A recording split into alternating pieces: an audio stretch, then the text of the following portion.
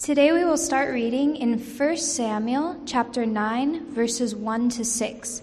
In the Church Bible, this is page 219. There was a Benjamite, a man of standing, whose name was Kish, son of Abiel, the son of Zeror, the son of Bechorath, the son of Aphiah of Benjamin. Kish had a son named Saul, as handsome a young man as could be found anywhere in Israel, and he was a head taller than anyone else. Now the donkeys belonging to Saul's father Kish were lost, and Kish said to his son Saul, "Take one of the servants with you, and go and look for the donkeys." So he passed through the hill country of Ephraim and through the area around Shalisha, but they did not find them. They went on into the district of Shalim, but the donkeys were not there. Then he passed through the territory of Benjamin, but they did not find them. When they reached the district of Zoph, Saul said to the servant who was with him, "Come, let's go back, or my father will stop thinking about the donkeys and start to worry about us." But the servant replied, "Look in this town. There is a man of God. He is highly respected, and everything he says comes true. Let's go there now. Perhaps he will tell us what way to take." We will now read 1 Samuel chapter 10, verses 1 to 9. In the Church Bible, this is 202. Then Samuel took a flask of olive oil and poured it on Saul's head and kissed him, saying, "Has not the Lord anointed you ruler over his inheritance? When you leave me today, you will meet two men near Rachel's tomb at Zelzah on the border of Benjamin. They will say to you, 'The donkeys you set out to look for have been found.' And now your father has stopped thinking about them and is worried about you. He is asking, 'What shall I do about my son?' Then you will go on from there until you have reached the great tree of Tabor. 3 men going up to worship God at Bethel will meet you there. One will be carrying 3 young goats, and another 3 loaves of bread, and another a skin of wine. They will greet you and offer you 2 loaves of bread, which you will accept from them. After that you will go to Gibeah of God, where there is a Philistine outpost. As you approach the town, you will meet a procession of prophets coming down from the high place, with lyres, timbrels, pipes, and harps being played before them, and they will be prophesying. The Spirit of the Lord will come powerfully upon you, and you will prophesy with them, and you will be changed into a different man. Once these signs are fulfilled, do whatever your hands finds to do, for God is with you. Go down ahead of me to Gilgal. I will surely come down to you to sacrifice burnt offerings and fellowship offerings. But you must wait 7 days until I come to you and tell you what you are to do." As Saul turned to leave Samuel, God changed Saul's heart, and all these signs were fulfilled that day.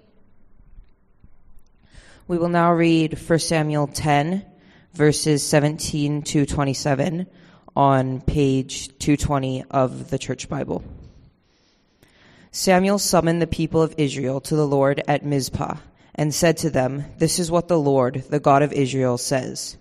I brought Israel up out of Egypt, and I delivered you from the power of Egypt and all the kingdoms that oppressed you. But you have now rejected your God, who saves you out of all your disasters and calamities. And you have said, 'No, appoint a king over us.' So now present yourselves before the Lord by your tribes and clans." When Samuel had all Israel come forward by tribes, the tribe of Benjamin was taken lot. Then he brought forward the tribe of Benjamin, clan by clan, and Matri's clan was taken. Finally Saul, son of Kish, was taken. But when they looked for him, he was not to be found. So they inquired further of the Lord, "Has the man come here yet?" And the Lord said, "Yes, he has hidden himself among the supplies." They ran and brought him out, and as he stood among the people, he was a head taller than any of the others. Samuel said to all the people, "Do you see the man the Lord has chosen? There is no one like him among all the people." Then the people shouted, "Long live the king." Samuel explained to the people the rights and duties of kingship. He wrote them down on a scroll and deposited it before the Lord. Then Samuel dismissed the people to go to their own homes. Samuel also went to his home in Gibeah, accompanied by valiant men whose hearts God had touched. But some scoundrels said, "How can this fellow save us? They despised him and brought him no gifts, but Saul kept silent. We will now read 1 Samuel 12, verses 19 to 25 on page 222 of the Church Bible. The people all said to Samuel, "Pray to the Lord your God for your servants, so that we will not die, for we have added to all our other sins the evil of asking for a king." "Do not be afraid," Samuel replied. "You have done all this evil, yet do not turn away from the Lord, but serve the Lord with all your heart. Do not turn away after useless idols. They can do you no good, nor can they rescue you, because they are useless. For the sake of his great name, the Lord will not reject his people, because the Lord was pleased to make you his own. As for me, far be it from me that I should sin against the Lord by failing to pray for you. And I will teach you the way that is good and right. But be sure to fear the Lord and serve him faithfully with all your heart. Consider what great things he has done for you. Yet if you persist in doing evil, both you and your king will perish." This is the word of the Lord. Thanks, Eileen and Gabe. Did a great job reading. If you can pick up a Bible, we are, as you have seen, we're going to go through 4 chapters, and so it really would help you if you had the Bible at hand. But let's pray that God will speak to us through these words. Lord, we thank you so much for your word, and we thank you that it's, even as it was written so long ago, that it's living and active, that it gives life to us, it changes our hearts, it makes us different people in you. And Lord, we pray that your life-giving words will go out and not return to you empty this morning. Speak to us, Lord. In Jesus' name we pray. Amen. I wonder what you do when somebody does something wrong against you. I wrote part of the sermon yesterday after Mary and I had a little argument in the morning. I threw a little tantrum like a little boy, and I walked away from her. And that's what we do. When we do something bad, we actually say, well, fine, do it your way. I'm not going to talk to you anymore. I'm going to end this discussion and walk away. Israel sinned against God. Last week, we saw how they asked for a king. If you haven't listened to that sermon, do listen to it. It's a great sermon. And chapter 8, about chapter 8, they wanted, it wasn't that they wanted a king. That wasn't such a bad thing. God actually had planned to give them a king. The problem was that they rejected God as their king. They wanted to be like all other nations. Right? They wanted to be like other nations when God had picked them. God has chosen them, and God set them apart to be holy, to be different from all other nations, so that all other nations would see who God is. But then they wanted to be just like any other nation. And not only that, they said that they wanted a king who could lead them out into the battle. Well, what did they see God doing in chapters 5 through 7? God, the ark of the Lord, went out, even without anybody else, single-handedly defeated the Philistines. And when they repented and returned back to God, didn't God give them a decisive victory? God led them in battles. God led them in victory. As we heard last week, the problem wasn't that they were asking for a king. They were rejecting God as their king. What do you do when somebody wrongs you? In these chapters, we see God's reaction. We see what God does. Instead of rejection, we see God's gracious provision. Instead of leaving them to be on their own, to be alone, He chooses a king for them. A king unlike other nations' kings. A king under God's authority. Because God is to have Israel as His own. They're going to be different. They're going to be ruled by Him. And what we see in these chapters is God's astonishing grace. So we see in chapter 9, we're introduced to this man named Saul in the first verse. His name, first of all, is Saul. If you know any Hebrew, you'll know that the name shares the root to ask. His name literally is asked for. They asked for a king, and God gives them a king named asked for. Well, is that a coincidence? Verse 2 describes him as handsome and young. And once again, the second word, young, could also be translated as chosen. God has chosen him for Israel. He literally stood above everybody else, stood out from everybody else. And this tall, chosen, and handsome man is introduced to us through a very mundane, normal, ordinary event. He is looking for the lost donkeys of his father with the servant. And they wander all the way into Zuph, which is Samuel's territory. Saul's servants suggest that they pay him a visit. And on their way, chapter 9, verse 11, they find out that Samuel had just arrived in Zuph the day before and will offer a sacrifice in the high place. Verse 12. Well, none of that is a coincidence. God had told Samuel the day before, as we find out in verse 15. The day before, God had told Samuel that Saul was going to come, that Samuel is to anoint him as a ruler over Israel.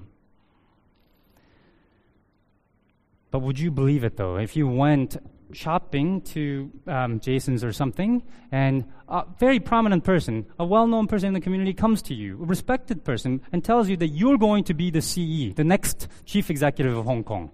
You'd be kind of incredulous, right? You wouldn't believe that person. I mean, Saul was just out in a day looking for donkeys, and this person tells him that he was going to be the king of Israel. He'd be a bit doubtful.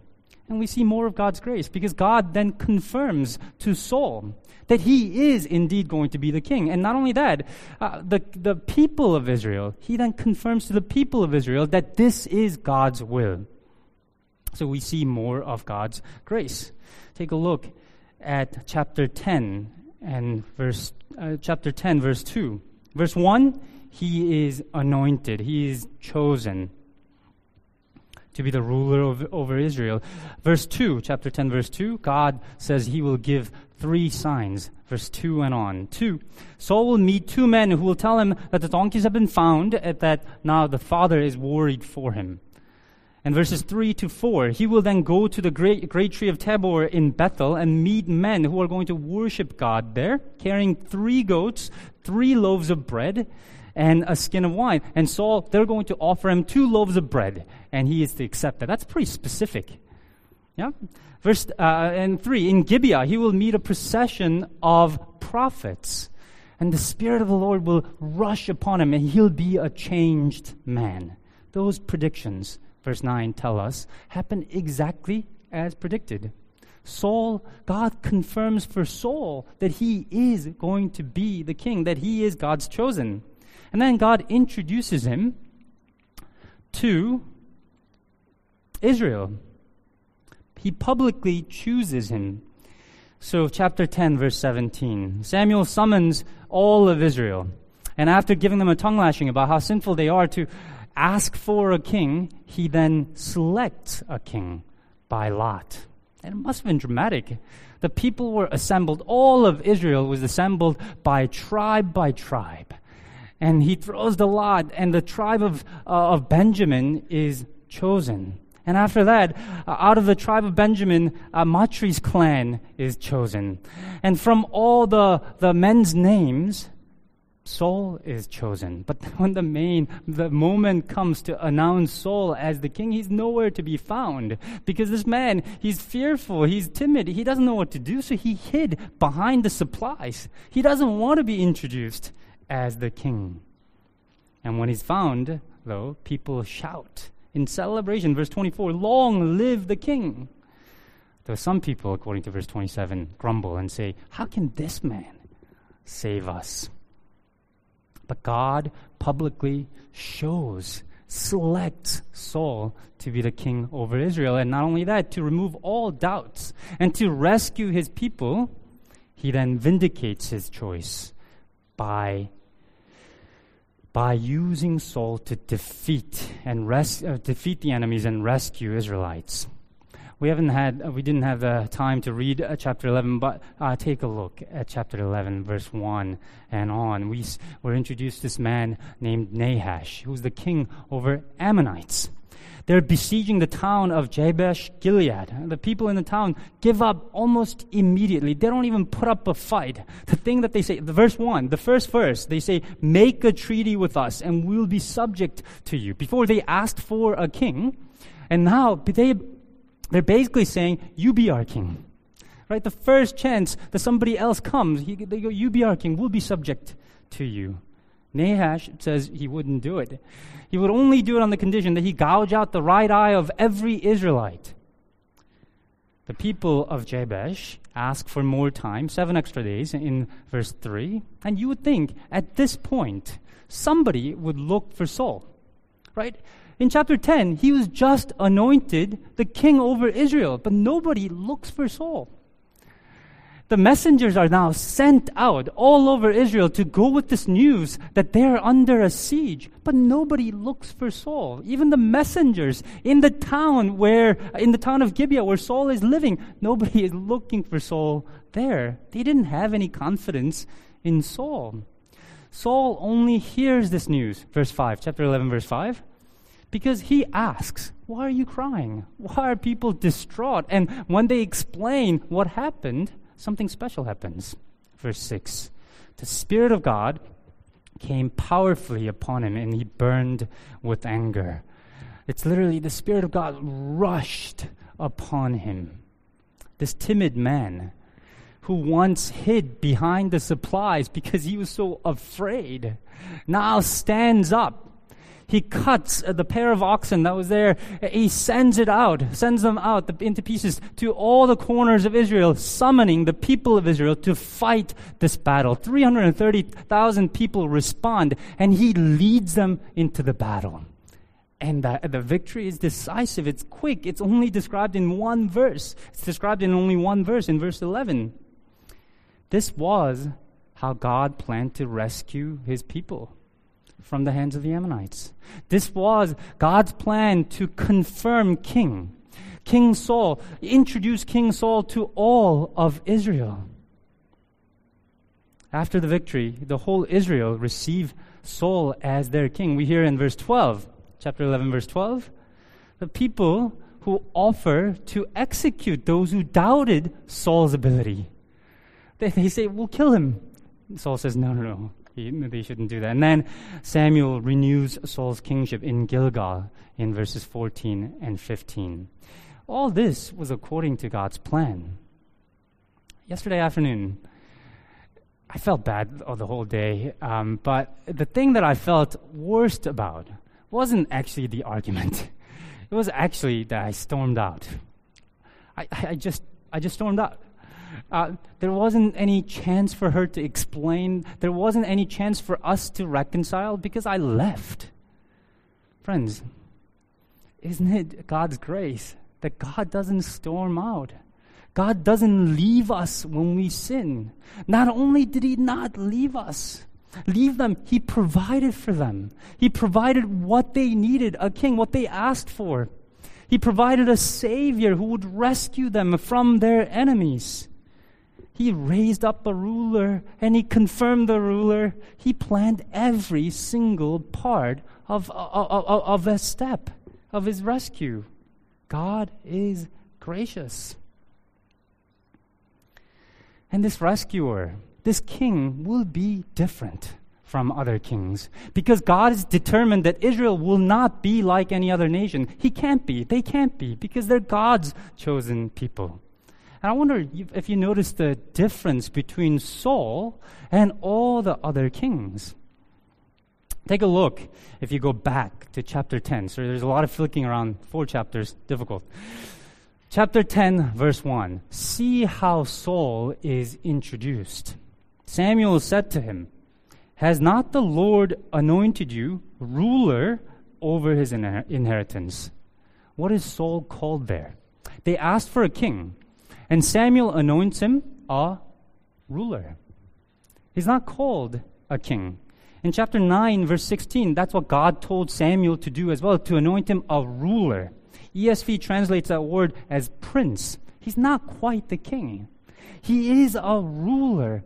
And this ruler is under still authority of God. God will still remain the king over Israel. That's what God had planned. God had planned to give them the thing that they wanted, a king, somebody who would rule over and who would lead them, but not like other nations. God will still remain sovereign over his people. The first time that Saul is called a king is not by God or Samuel. It is by the people. In chapter 10, verse 25, when they hail, they say, "Long live the king," after he is selected. And it's a kind of an astonishing thing that happens after that as well. Once again, take a look at chapter 10, verse 26. After he is proclaimed a king, what happens? Saul doesn't come up. Who comes up? It's Samuel. Samuel comes up. He then writes down the rights and duties of the king. He wrote it down and deposited it before the Lord, before Yahweh, before God. One of my favorite places to go when I lived in London was the British Library. It houses extraordinary collection of different things. If you're a fan of Beatles, they have a napkin where they wrote the lyrics of Yesterday. You can see the manuscripts for Jane Austen and C.S. Lewis. It's a great place to go. But these are some of the less prized possessions that they have. One of its most important possessions is the Magna Carta, the Great Charter, which King John signed in June 15th, 1215. It's a significant document because the nobles of England, this is a document when they effectively said no to the king. King wanted something, they said no. They got together and made the king agree to limit his rule. Before, the king had he had absolute power. After he signed the Magna Carta, he had to abide by his agreement. The things that he wrote, his rule is limited by those words. It was the beginning of democracy. And within a century, England would have a parliament, a representative government that would challenge the king's power. But friends, Israel's kingship was always different. Always different. Their power was limited from the very beginning. They didn't have absolute power over Israel. They were kings under God's authority. Samuel comes out right after the coronation. He writes down, this is what you are supposed to do. This is the rule by which you should rule over Israel. That's what Samuel does. And to emphasize this, look at what Samuel does in verse 25. This is the most anticlimactic coronation, right? Because the prophet comes up and he sets the conditions, and then he instructs Israelites to go home. Right? The king, they all say, "Long live the king." The prophet comes up and says, "Everybody go home." And everybody does. Everybody goes home, including, you know what? Saul. Saul, the king of Israel, goes home. He listens to the prophet of God. You see what God is doing? God is saying, yes, you are a king. You are a ruler. But I am still sovereign. God's prophet rules because God rules over Israel. We see this also in the fact that Saul actually doesn't act as king until the Spirit of God comes upon him, right? When the Spirit of God rushes upon him, and then he is raised up and he does his first kingly duty of leading people into the battle. It's the Spirit who directs him. I wonder if you can see God's tremendous grace in this as well. Israel wanted an idol. They wanted a king in the place of the king. They wanted to replace God with a human king. That's an idol. They thought that if they just had a king, all their national problems would be solved. That they would have somebody who would protect them and lead them. But it was an idol. Of course, God knew a king like other nations, kings, actually would create more problems. That's what we heard in chapter 8. God warns them, He will take and take and take. He will take your donkeys and cattle. He'll take your servants. He'll take and take and take. Because power corrupts, and absolute power corrupts absolutely.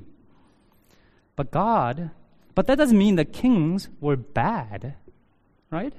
A king as God intended, a king who rules as God's prince, as God's ruler, under God's authority, actually will be a great king, a great thing to have, because he will rule justly. He will lift up the poor and strike the proud. He will bring God's justice and peace. He will rescue them from God's enemies. And that's what God provides. As an aside, this is how all good things that God provides are supposed to be used. Under the authority of God. Under God's rule. Our money, our time, our jobs, our family. If by itself, if they become the ultimate thing, they'll take and take and take. They will ruin. But if they are under God's authority, if we treat our family as God would have us, if we treat money as God would have us use money, actually, these are all good things that can be properly used. So in God's grace, that's what God has done. What God provided was a king who would rule under God's rule. Now, let me make sure that we get this.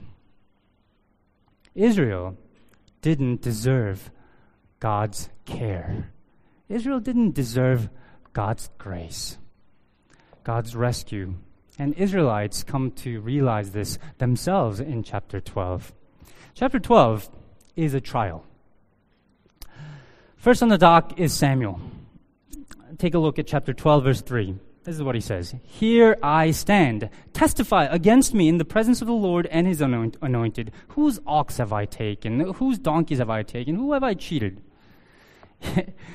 And they reply in verse 4, he didn't do any of those things. He was a great ruler. Then Samuel puts God on the dock in verse 6. He lists all the things that God has done. How God rescued them from Egypt and performed miracles. And when they forgot God and the other rulers came and oppressed them, how God had rescued them from the hands of the Philistines and other kings, and how God rescued them. Verse 11. At the second half of it, he delivered you from the hands of your enemies all around you so that you lived in safety. So God's ruler was good. God was a great king. But when they were in need, he says, you didn't go to God. Verse 12. You wanted a human king, even though God had provided a ruler. God himself was a great king. Even though the Lord your God was your king, he says. And to confirm all this, Samuel in verse 18 summons thunder and rain in the midst of a harvest, dry season. And this is what happened. Then, when this miracle happens, then they realize that they were guilty. Look at verse 19. They say to Samuel, pray to the Lord your God for your servants, so that we will not die. For we have added to all the other sins the evil of asking for a king. They realize that they do not deserve God's mercy. And what Samuel says to them then is surprising. Verse 20, do not be afraid. Samuel replied, you have done all this evil, yet do not turn away from the Lord. You know why? You have done all this evil. The right thing to say is God will judge you.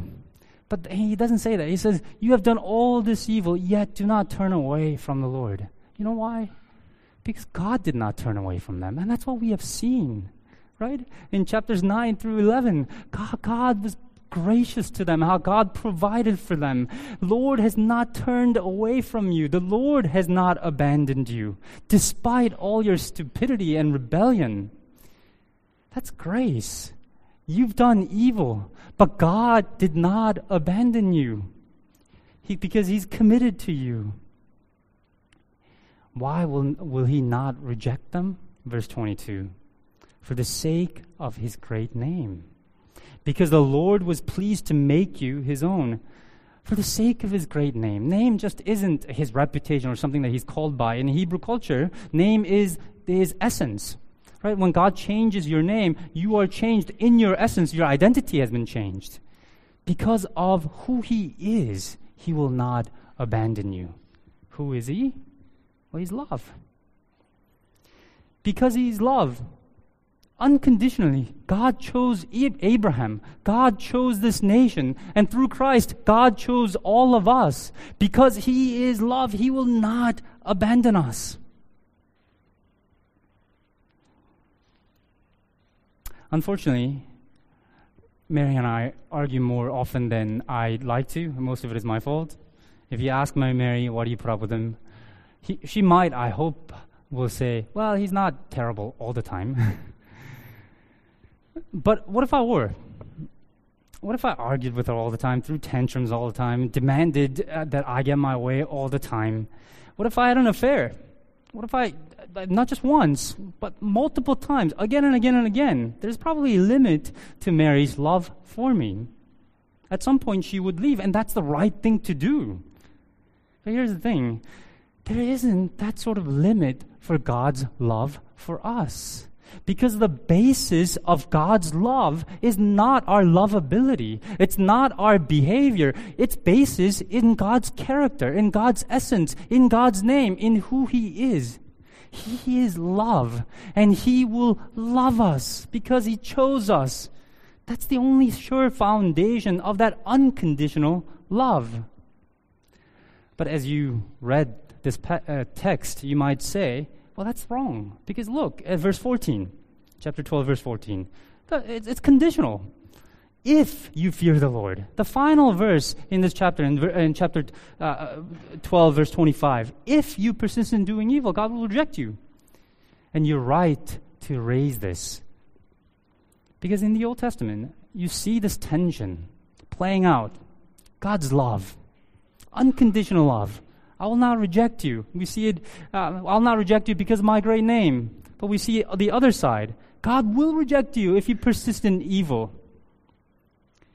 God is both love and just, but actually God can't both love and forgive and be just at the same time and punish at the same time.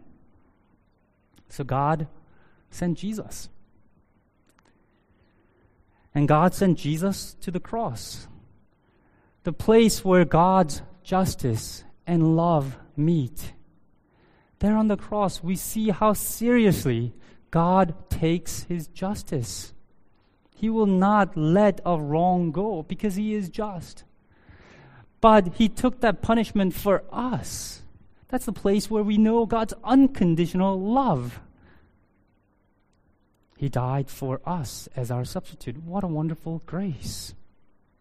Friends, what do you do when you sin against God? We turn away from him, don't we? We feel ashamed. We feel dirty. We feel undeserving. We have done evil, and we will continue to do evil. Yet, do not turn away from the Lord. He is for you. He endured the cross for you. He has taken the judgment for you. He is working out his grace even when we rebel against him, even when we sin against him. He is that gracious. So as Samuel says, turn to him. Turn to him and serve the Lord with all of your heart. Let's pray.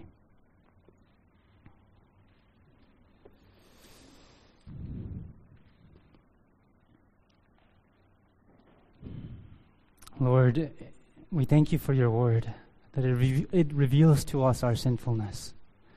It reveals to us our constant rebellion against you, how we should be ashamed, how we should be cut off from you.